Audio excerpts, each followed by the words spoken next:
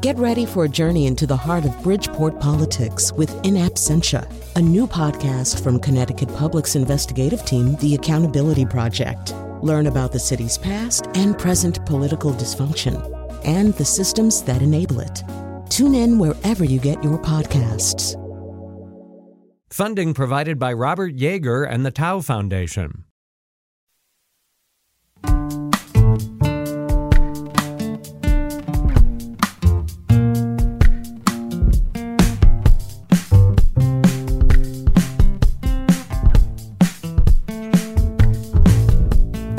This is Where We Live on Connecticut Public Radio. I'm Lucy Nalpathanchel. Winter is a time to slow down, and if we let it, a time to be gentle with ourselves and others. Author Katherine May has written about the importance of retreating and resting, especially when life becomes difficult. In her memoir, Wintering, May writes, "Transformation is the business of winter." Her book focuses on the difficulties she faced in a year, one after another, including a spouse's sudden illness and then her own. What do we do when the bad outweighs the good?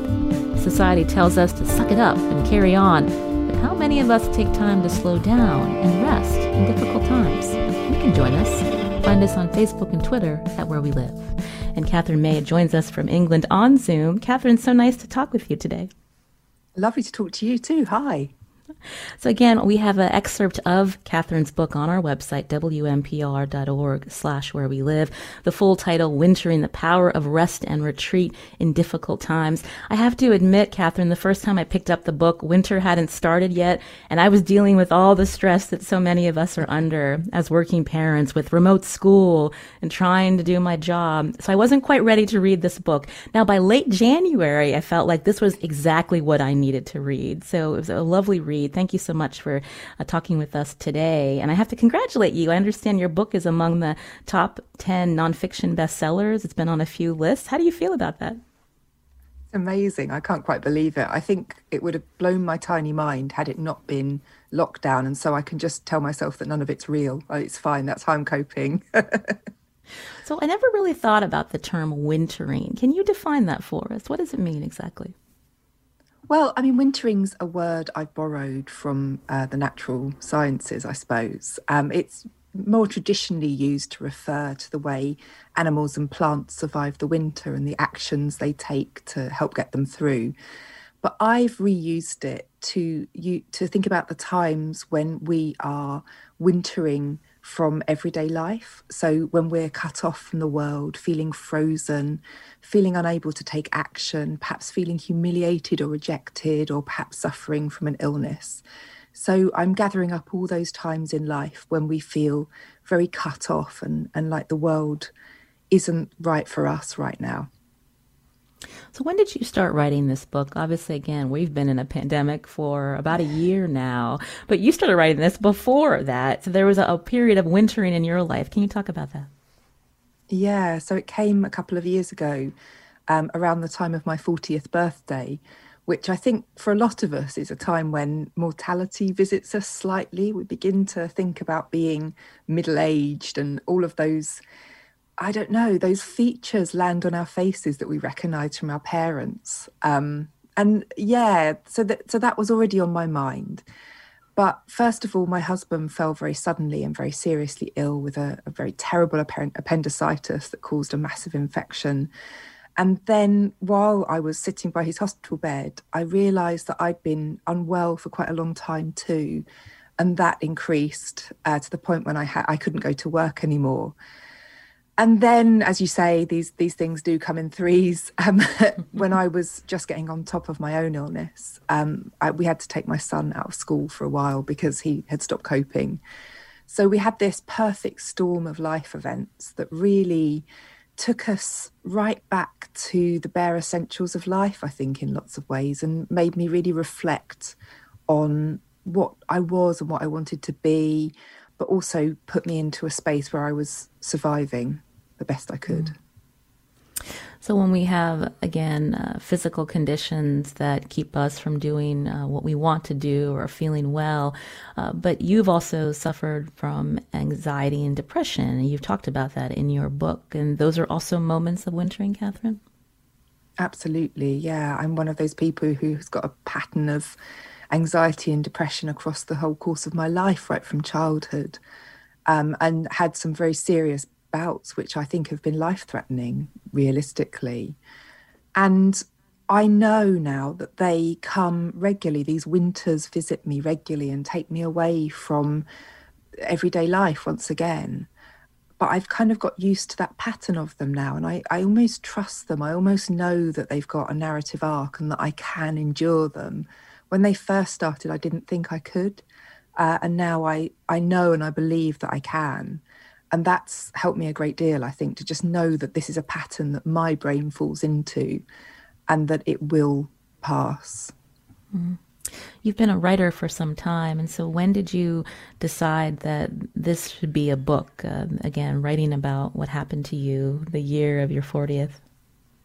Yeah, well, I suppose I would, if I'm honest, I'd say that I always wanted to write a book like this. I always wanted to write a book that helped people and that was a guide to the kind of life that I've always lived and that I know loads of other people live, but that perhaps we don't talk about, you know, this life of physical and mental illness and knowing that that's a regular occurrence. But it only came to me after I had finished writing my last memoir, which was The Electricity of Every Living Thing, which was a memoir of me learning I was autistic when I was 39. I'm one of the many increasing number of late diagnosed women. And I think after writing such an intensely personal book, I really wanted to write a book that was perhaps a little bit more general, that perhaps took a step back and helped other people to learn some of the teachings that I'd learned. And I didn't really mean to write about all the personal stuff in this one. But while I was writing, it came anyway and kind of knocked on my door. And I tried to fight for a long time against sharing what was going on in my life. I really wanted to be able to write about wintering from the sunny uplands, you know, and to look back over wintering periods in my life and say, but look, it's okay, look at me now. And actually, that was not what was on offer to me at the time. What I had to do was write a book right from the white heat of a winter, if you like, from the eye of the storm. And I think probably in retrospect, that's what makes it quite compelling for readers, because I go into experiences that maybe I wouldn't have remembered. You know, it's a blow-by-blow account. And so all of the dark and dirty bits of a personal wintering are in there. You know, the moments of paranoia, the moments of anger, the moments of bitterness are all in the book, as well as the nice kind of, you know, big landscape stuff that I'd meant to write. You talk about in Wintering, again, the power of rest and retreat in difficult times. Katherine May, my guest today, the author of this book, you talk about that there's stigma around wintering, this idea of taking periods of rest when we're dealing with a lot of life challenges. Can you talk about how that manifested in your life? I think it manifests in all kinds of ways, both kind of overt and very subtle. I think we have a culture that doesn't talk about those periods, or that turns away or looks on them with pity.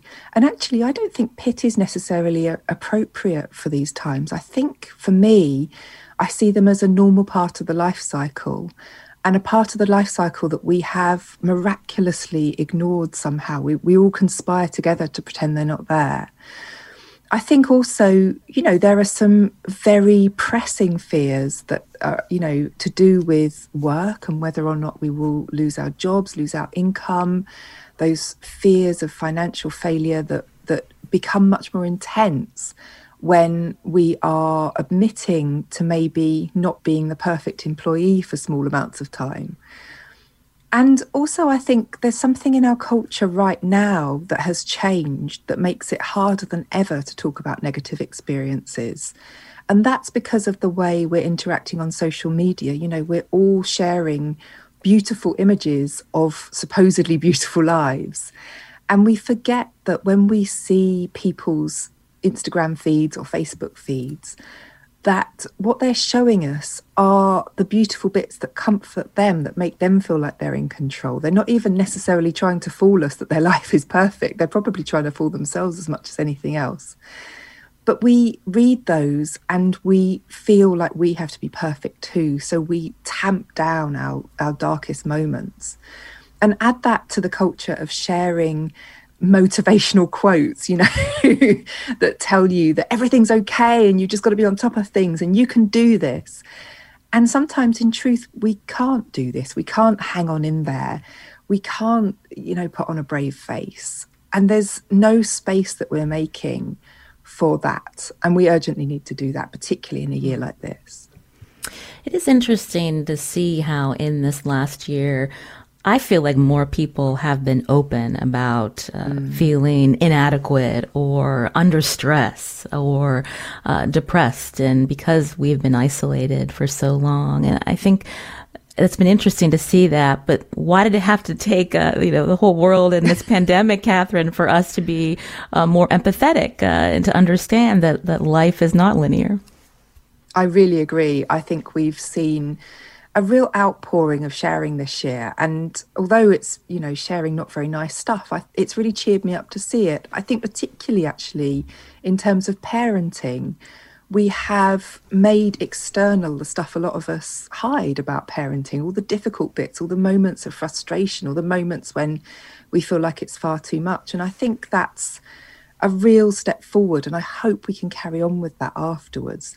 But you're quite right. In truth, there have always been loads of us, like huge sections of our society, who are facing very similar situations to this pandemic. The people with chronic illness who've never been able to leave the house very much, the people who have suffered job loss, the people who have, suffered severe mental health problems, the people, I could go on and on and on. This has always been there, and it's great that we've externalized it. But what we've got to fight very hard to do is not hide it all over again once this is all over, because there will still be loads and loads of people suffering and struggling who will need our care. You're hearing Katherine May here on Where We Live. She's the author of Wintering, The Power of Rest and Retreat in Difficult Times. An excerpt of her book is on our website, wnpr.org/where we live. You touched briefly on the way that you start this book. You talk about your spouse's sudden illness, and then you also were ill. So can you talk a little bit more about your feelings as a mother at the time, and not knowing if you had a very serious condition and how that would impact not only your family, but just your life plans and what you had going on at the time, Katherine? Yeah, absolutely. I mean, it distills all of the different fears that you might have into one glassful that is very bitter to drink, I think.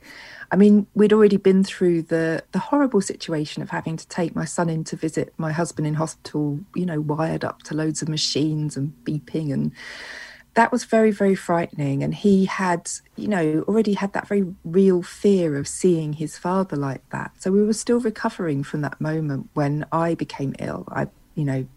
To cut a long story short, I've got a series of serious gut problems that, will be with me forever. But at the time, my doctor advised me that it could well be bowel cancer and that I should prepare for bad news. Luckily, the bad news didn't come. But that put so many things in my mind. I mean, of course, every parent fears that ultimate, horror of having to leave their child when they're young. I mean, that was terrifying. But even when I thought about the future as I was afraid of not being able to provide for him, not having the energy to, do all the things that he wants to do. I was afraid of being the mother who was, always on the sofa and was never enough. And I could see how it affected him too. He knew I was unwell. He could see I was in pain. You can't hide these things from your kids as much as you hope you can. And it brought a whole lot home. It brought a lot home about my own vulnerability. But it made me think too about how we never get to choose quite the lives that we hope we can choose. We're not in that level of control that we believe we are. And it's those times when the rug is pulled from under your feet, when you really have to radically accept that I didn't get to choose this. I didn't get to make the life that I'd hoped for him, but I can still make a good life, and that he is learning a lot about his own reserves of compassion and how to live with restraints. And I actually, came to think that's very, very important. And you took time away from your job, and you mentioned that your son at the time was also taken out of school to help with some coping that he needed to do and to get to a new school. You write all about all of that in your book, Wintering. But even before this particular period in your life, there was a time before you even had your son, when you were pregnant with him, that you needed to travel and you had made plans to go to Norway. Can you talk about that trip and what was going on in your mind at the time? Yeah, so I'd been, very thoroughly assured that I wouldn't be able to conceive without help. I have a sort of long-term hormonal imbalance. And so while I was on the waiting list for IVF treatment, I found myself pregnant, very, very much to my surprise. And that had an interesting effect on me because actually I'd started trying for a baby early because I thought it would take so long. I'd watched other people on IVF and seen that it took 5 or 10 years for them to conceive and thought, okay, that's my time scale. I've got a lot to work with. Brilliant. I'm in control of this. There we go. There's that myth again. And when, to everybody's surprise, I turned up at the IVF clinic pregnant, I actually went through some surprising emotions. I was delighted to be pregnant, but it was actually quite a risky pregnancy. I had loads of problems with that pregnancy.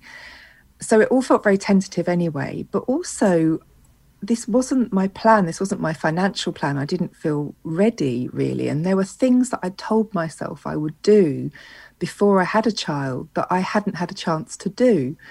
So life had kind of visited me very hard. And I had morning sickness through my whole pregnancy. I had very high blood pressure. I had all sorts of problems. But I had this urge to travel, to do one last trip before my son came. And so I found myself negotiating with my midwife to take a trip to Norway to see the Northern Lights, which is what I'd always wanted to do. And it was really touch and go. She was really not sure at all that I should go. And in the end, I had to assure her that I'd never be more than a couple of miles from a hospital. And it sounds crazy when I say it now, because actually the easy thing would have been not to take that trip. But I had this urge to do one last wild thing because I knew that I'd be living with restrictions for a long time. So I did. I travelled to Tromsø to go and see the Northern Lights. And I'm not remotely sorry that I did. It was incredibly beautiful. It was amazing to experience the polar twilight. They'd just come out of the 24-hour darkness, but now they were having only twilight instead of daylight for a few hours a day. It was incredible to see the Northern Lights. But what's more, I think I learnt a lot about these societies where there's a certain hardiness and a certain acceptance of winter and a need to adapt and change in order to cope with it because you can't fight it. In your book, you write a lot about Nordic countries, their approach to the winter season. There are also countries that see not only a high quality of life, but more depression and alcoholism. So I'm wondering what you learned in not only that trip, but when you've done research and talked to others from these countries about how to approach the dark, the cold, when it forces us to take time to slow down.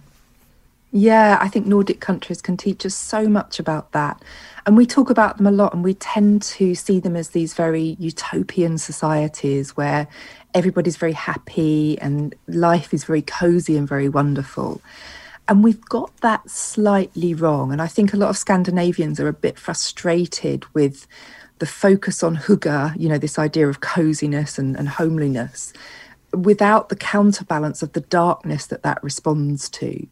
Because what Scandinavians are expert at, particularly the people who are living near to the Arctic Circle or north of it, is preparing well for a hard winter and doing all they can to cope with it, not because it's lovely, but because it is so awful and because they know that they have these huge and horrible peaks in suicide during the winter.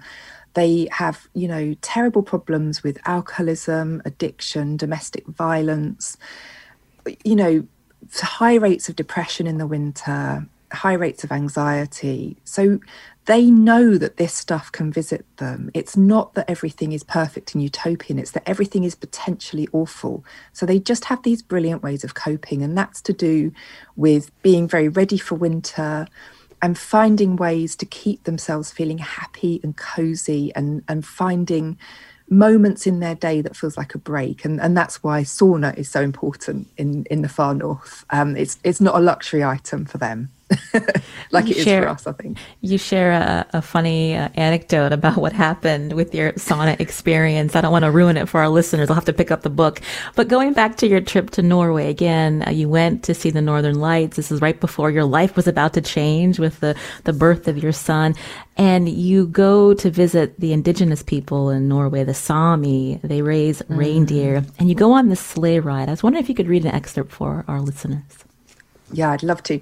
I think to really hear this, you have to picture me in a giant ski suit. They had to find me a special one because I was so pregnant. So I had this giant ski suit on to accommodate my bump.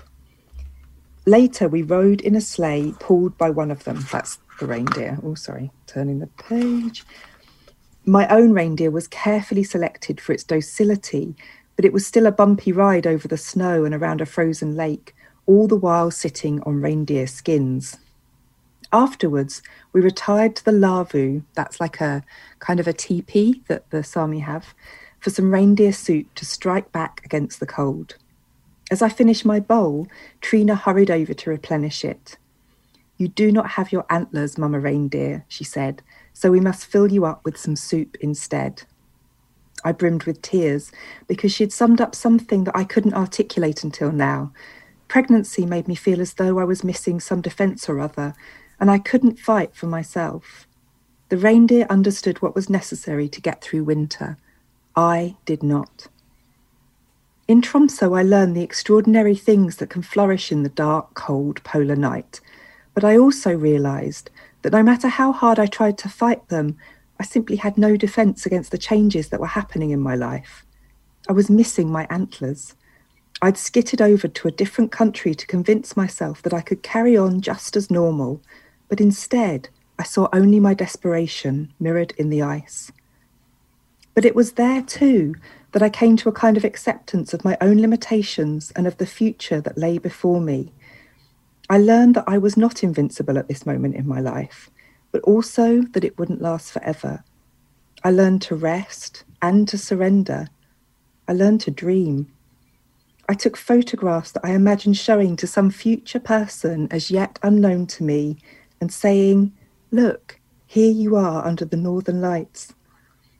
Few of us inherit the rich and complex mythologies that the Sami pass on, the sense of the world being alive around us and of ancestors keeping a gentle watch, residing in the very rocks we stand on, the very wind that buffets us. Most of us have to make our own, if we think we do it at all. In my time under the aurora, I thought of the first gift of mythology that I could pass on to my son, the seed of his own personal law. You, who were so strong that I sometimes thought you'd overcome me entirely, crossed the Arctic Circle before you were even born. Katherine, and I did. I have wonderful. shown him the picture. I've shown him the picture of himself in my tummy under the Northern Lights. I love showing him that picture. It's really special. And what's his reaction? He's like, I don't know. He's not so impressed. He doesn't know what it means, I don't think. But he does still have the little polar bear that I bought him there. So that's always really nice. That's Katherine May, author of Wintering, The Power of Rest and Retreat in Difficult Times. My guest today here on Where We Live. I'm Lucy Nalpathanchel. We'll continue talking about her book after the break and also her tips for us who are wintering. Find us on Facebook and Twitter at Where We Live.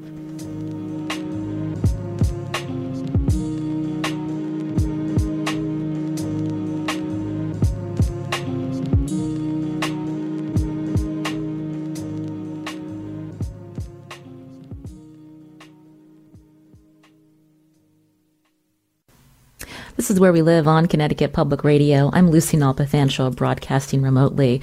Everyone hits low points in life, but author Katherine May shares in her memoir ways she has weathered stressful periods. Her memoir is called Wintering, The Power of Rest and Retreat in Difficult Times. You can read an excerpt on our website, wnpr.org/where we live. So we've been wintering, whether it's the season, New England winter here, Katherine, or when we think about this last year and this pandemic. So what are some of your tips or suggestions for people as we are forced to slow down, to take time for ourselves as we winter? Well, I mean, I think the biggest tip really from me would be to accept the winter that's happening to you. I think that's the thing that gets the most in our way, really. This problem we have with really acknowledging that we're in trouble, that we're struggling, that we're in a period of our lives when nothing's working. And that might be either because of the snow or because of the pandemic or because something completely different or everything at once. And, that acceptance means so many things. It means that we might be able to ask for help that we need. It means that we might be able to make some adaptations because we're taking ourselves and our needs seriously, And by adaptations, I mean, we might be able to give up on some commitments and make a bit more space to have a rest, for example. But I think most of all, it means that we can look what's going on in the eye and let the change that's happening actually happen to us rather than keep flinching away from it. I think quite often the flinch away from pain or from difficulty or from distress is the thing that causes us the most distress. When we can learn to walk with dark feelings and to hear them and to listen to what they're telling us, because they're all instructive, then we've got this possibility of making a change that lets us cope in the next phase of our life if we're not managing at the moment. I think that's really important. You write, wintering is usually involuntary, lonely, and deeply painful. And so we don't want to do this until we're forced to, Katherine. No, well, but maybe we should do. I mean, that's the problem, isn't it? We all wait until winter absolutely overtakes us. We all wait until the blizzard has happened and our front door is under 6 feet of snow. And if we could possibly learn to recognise our winters a tiny bit earlier, to see them coming and to accept that they're a normal part of our life cycle, then we might avoid the worst ravages of them. And I think that was very true for me. If I could have, goodness me, gone to the doctor about my health problems 6 months earlier, for example, then maybe it wouldn't have been so devastating when that illness came. Maybe I would have been able to, stay in my job, for example. Although I have to say that's one of the huge insights of wintering, that often we're forced into change through wintering that we absolutely resist and don't want. But after that change has happened, we integrate it. And now I look back and think, I'm so glad I had to leave that job. I really, really needed to move on from that. It really wasn't serving me. It was really making my life very hard. But I had to be dragged there kicking and screaming. And I think if we could all get to a place where we didn't have to be dragged there kicking and screaming, when we could still make decisions rather than be forced into them, then that's how we begin to get hold of winter. We focus some time talking about wintering, this power of rest and retreat after, say, a physical health condition or a mental health crisis. But what about when we talk about death, Katherine? I was thinking as I read your book, I've been open about this on the show, but when my parents passed away, I really struggled with that timing of grief. And I think part of that was because of how people approached me. And I think that goes back to when we think about culture and anticipating that people bad things happen and you get over it and move on. But grieving is a process. It takes time. And some people understand that and some do not. And it does lead to difficulties when you're dealing with it yourself and trying to figure out, well, how do I keep going when it's not just I can flip the switch and be better and be back to where I was. Oh my goodness. And there is somewhere where we've really lost ground, isn't it? Because 100 years ago, we would have recognised grief as a process. and we would have made space for it. I mean, think back to, you know, the Victorian practice of wearing black for a year. I mean, maybe that seems very excessive to us now, but at least that acknowledged and externalized grief. Whereas now we treat people grieving as if they're inconvenient, their feelings are inconvenient, and they have to, yeah, as you say, kind of get on with it. And when you're grieving, you can't, you know, it comes and bites you at random times. I'm guessing you found that too. I know that was my experience of grief. Funnily enough, I've been writing about this a little bit lately, about when I lost my grandmother when I was 17, and I was very, very close to her. I'd grown up living in her house. And so to me, she was like I wouldn't even call her a second mother. She was like another mother. And when she died, my grief was completely denied because she was my grandmother. And so people said very openly to me, well, she's only your gran. Everyone loses their grandparents. And it was brutal. And I remember very clearly that feeling of knowing that I wasn't allowed to grieve, and that I was embarrassing people if I spoke about my grief, and that I wasn't even allowed to talk positively about her because it was seen as kind of dwelling on the past. It was, you know, and I don't think I had a very uncommon experience there. I mean, my goodness, in this coming year and the year after, there are going to be so many people grieving. We are going to have to get the hang of this a bit better, and we're going to have to make space for grief, and we're going to have to make space to memorialize, you know, the passing of so many people.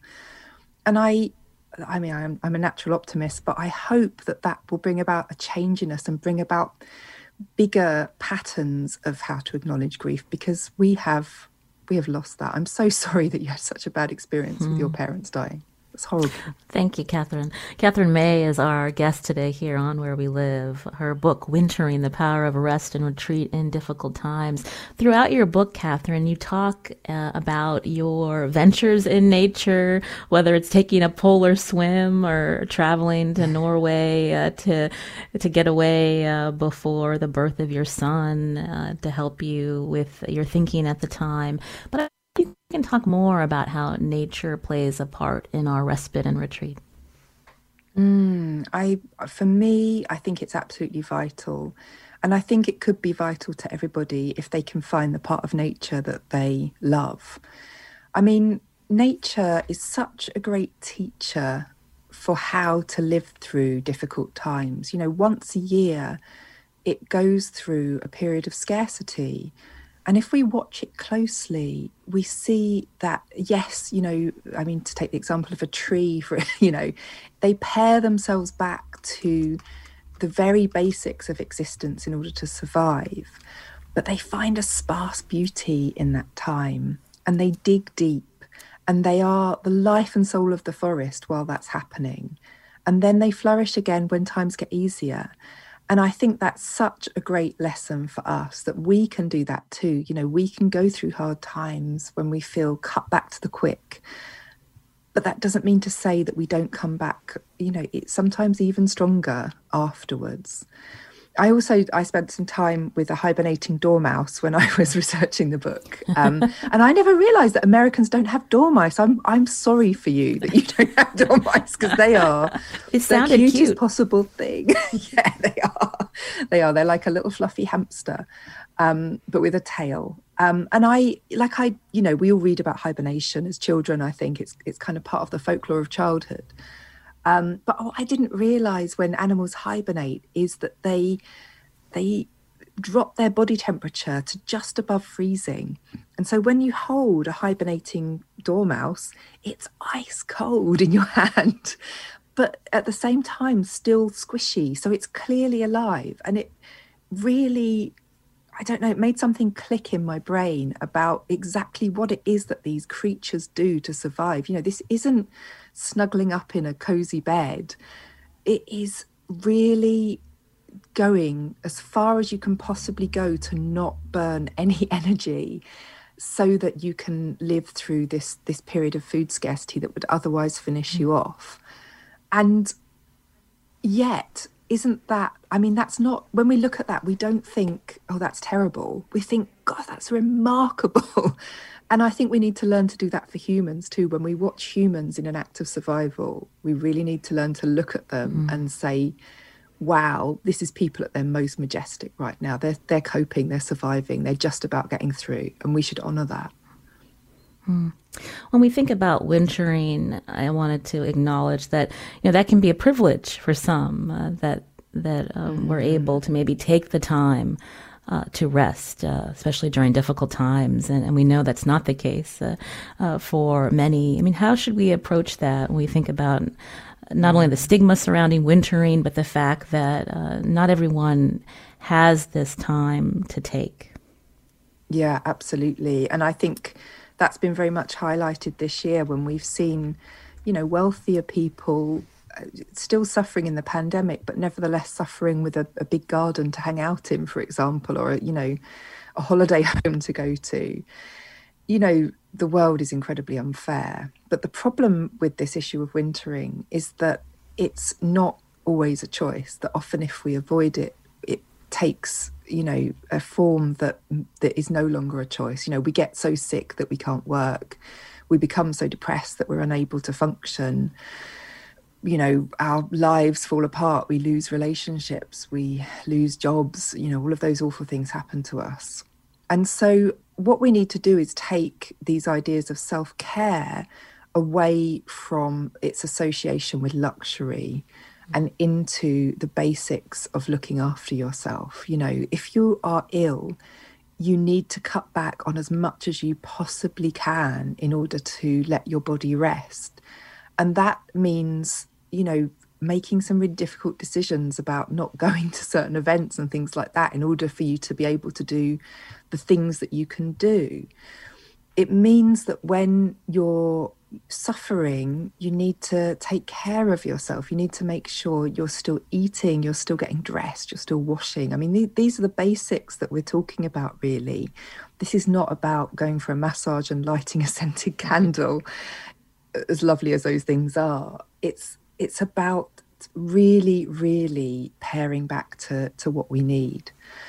And I mean, there's a big change that needs to happen here, isn't there? That when people are in this period of crisis, we've got to create a world that means they don't lose absolutely everything. And in order to do that, we need to recognise that this is going to happen to absolutely everybody somewhere along the line. And yeah, I wish I could solve that one. Katherine May is my guest today on Where We Live. She's written the book Wintering, The Power of Rest and Retreat in Difficult Times. You can read an excerpt on our website, npr.org/where we live. We'd love to hear from you how you're wintering. Find us on Facebook and Twitter at Where We Live.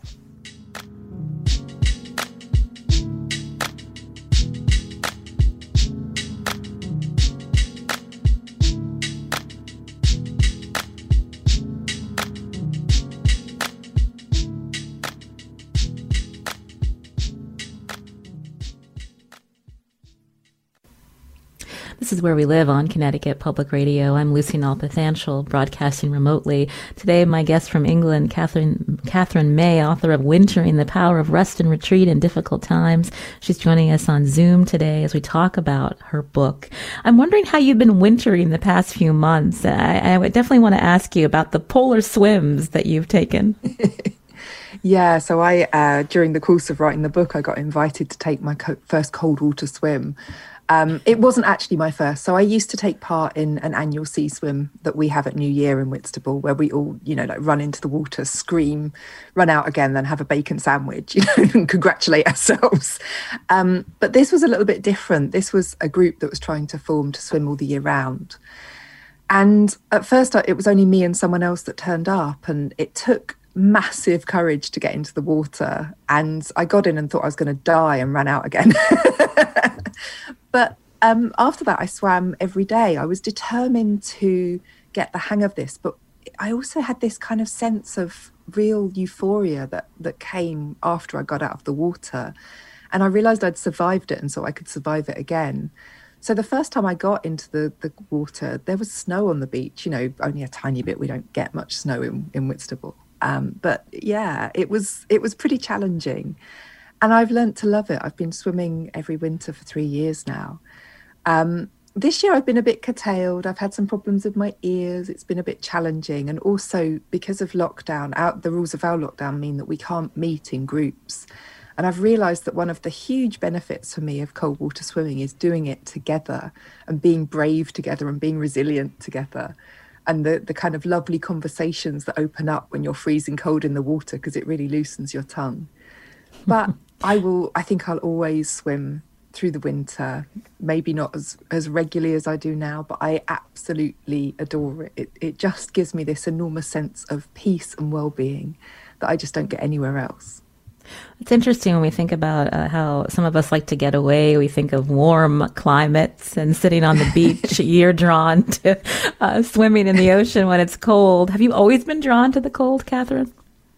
Yeah, I have. I'm a real winter lover, but also I hate the heat too. So it's kind of aversive too. I'm always trying to cool down, and it's definitely why I live by the sea. I didn't grow up by the sea. And I moved here in my late 20s, partly because I love getting into the water, cooling down. I love blustery days on the seafront. I love it when the waves are really wild. And whenever I can, I get down to Devon and the southwest of the country, where it's even wilder and even colder. So no, it's definitely part of my personality. I come from a family of sun worshippers. And I was this strange little child who was always too hot and always wanted to be out in the cold. My producer, Tess, just suggested we have a team cold water swim. I'm not sure if I'm there yet. Yes. Maybe I'll put that on. I will be there to support you in an online capacity. This has been a remarkable year, and again, you had no idea when you're writing this book that this would come out at a time where we all needed to read something like this in a pandemic. What have you been hearing from readers and people who have shared the wintering in their lives, Katherine? Oh, so much. I get the most beautiful letters. And do you know what's really interesting is, yes, we say a lot like the book came in a year when people needed it. But actually, the letters I get revealed that people would have always needed it. You know, there's all kinds of hidden struggles that are going on. I mean, even today, I've had a letter from a man whose daughter recently had a car accident, and he's read the book while she's recovering, and it's helped him to process his fears about what her future will be.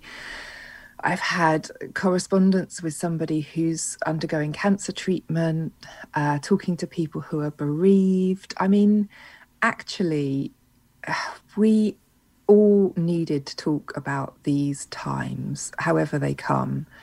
And it helps definitely that we can all frame it around a pandemic. But in fact, this stuff has always been happening. It's just very under the surface. How is your son doing? You talk about, again, his struggle with school. You took him out for a part of the time and you found a new school for him. But I'm wondering how you approach wintering with your son and the conversations that you had. Well, it was quite interesting because when the pandemic, arrived and we knew that schools were going to close, he and I were like, oh, here we go again. Between us, we've got a kind of vocabulary now. I mean, he's really happily settled in a new school. And it means that we can talk about struggles in a different way. It doesn't stop the struggles from happening, incidentally. This isn't like a cure-all, but it does mean that he and I have a way of talking about it between us. And I mean, one of the things we learned when we were homeschooling was to be able to both admit when things were going wrong, when things hadn't gone as planned. We just kind of can look at each other now and say, well, that went well, didn't it? And shrug and laugh it off. And that's been really powerful for both of us, because actually so much of what we plan for our children, what we hope for our children, doesn't happen or doesn't work out, or we try and create beautiful moments and they resist it, or we just get it wrong and we don't put stuff in their way that's actually interesting to them. And I think between the two of us, we're quite resilient and we trust each other. And so this year has been kind of okay for us. We know that we've survived a moment like this before, and we know that we can talk about how rubbish it is and not be ashamed to say when we're, fed up or when we need a break. I don't feel bad if he has to spend a day watching telly and on his screen because we're all overwhelmed. That's actually something that we need sometimes. And I think we've learned not to push ourselves too far. It's been really helpful. We feel like we're experienced in it. It's still not an amazing time for us, but we've got some perspective. It's funny. I've had that same evolution in my house where we used to worry about screen time, but now it's like, you know what? It's okay. Yeah, it's just for the time being. Absolutely, you have to do what you got to do. And I mean, honestly, thank goodness for screens this year. What would we have done if this had happened 10 years ago and there wasn't Minecraft and Roblox? As they're the important ones in my house. I don't know about your house, but and Skype to talk to grandma and all of those things. I mean, wow, I am so grateful for technology.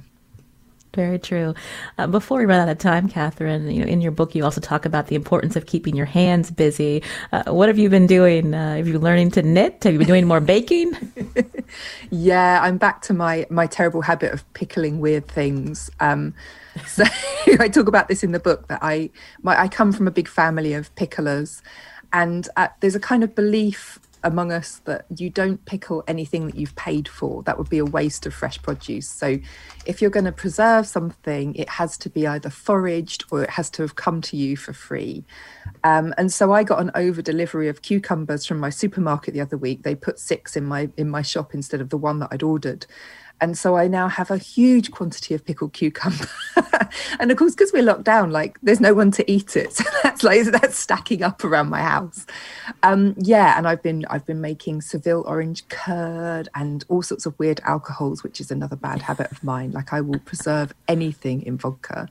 I'm currently working on a bay leaf vodka recipe, which I'm not sure has any utility in the real world, but I'm fascinated to know what it will taste like. And I'm knitting a cardigan for my friend who's pregnant, so I'm quite enjoying that. Although I'm a very grumpy knitter, and I'm not sure I'll finish it because I never finish very much. But the thought's there, right? I'm sending her pictures as I go. That might be all she gets. Well, we've really enjoyed speaking with you today, Katherine May, again, author of Wintering, The Power of Rest and Retreat in Difficult Times. You can read an excerpt at wnpr.org/where we live. Katherine, it was a pleasure. Thank you so much. Thank you. I've had a lovely time. This is Where We Live. I'm Lucy Nalpathanchel. Today's show produced by Tess Terrible. Hannes Brown composed our theme music. We hope you have a lovely, restful weekend.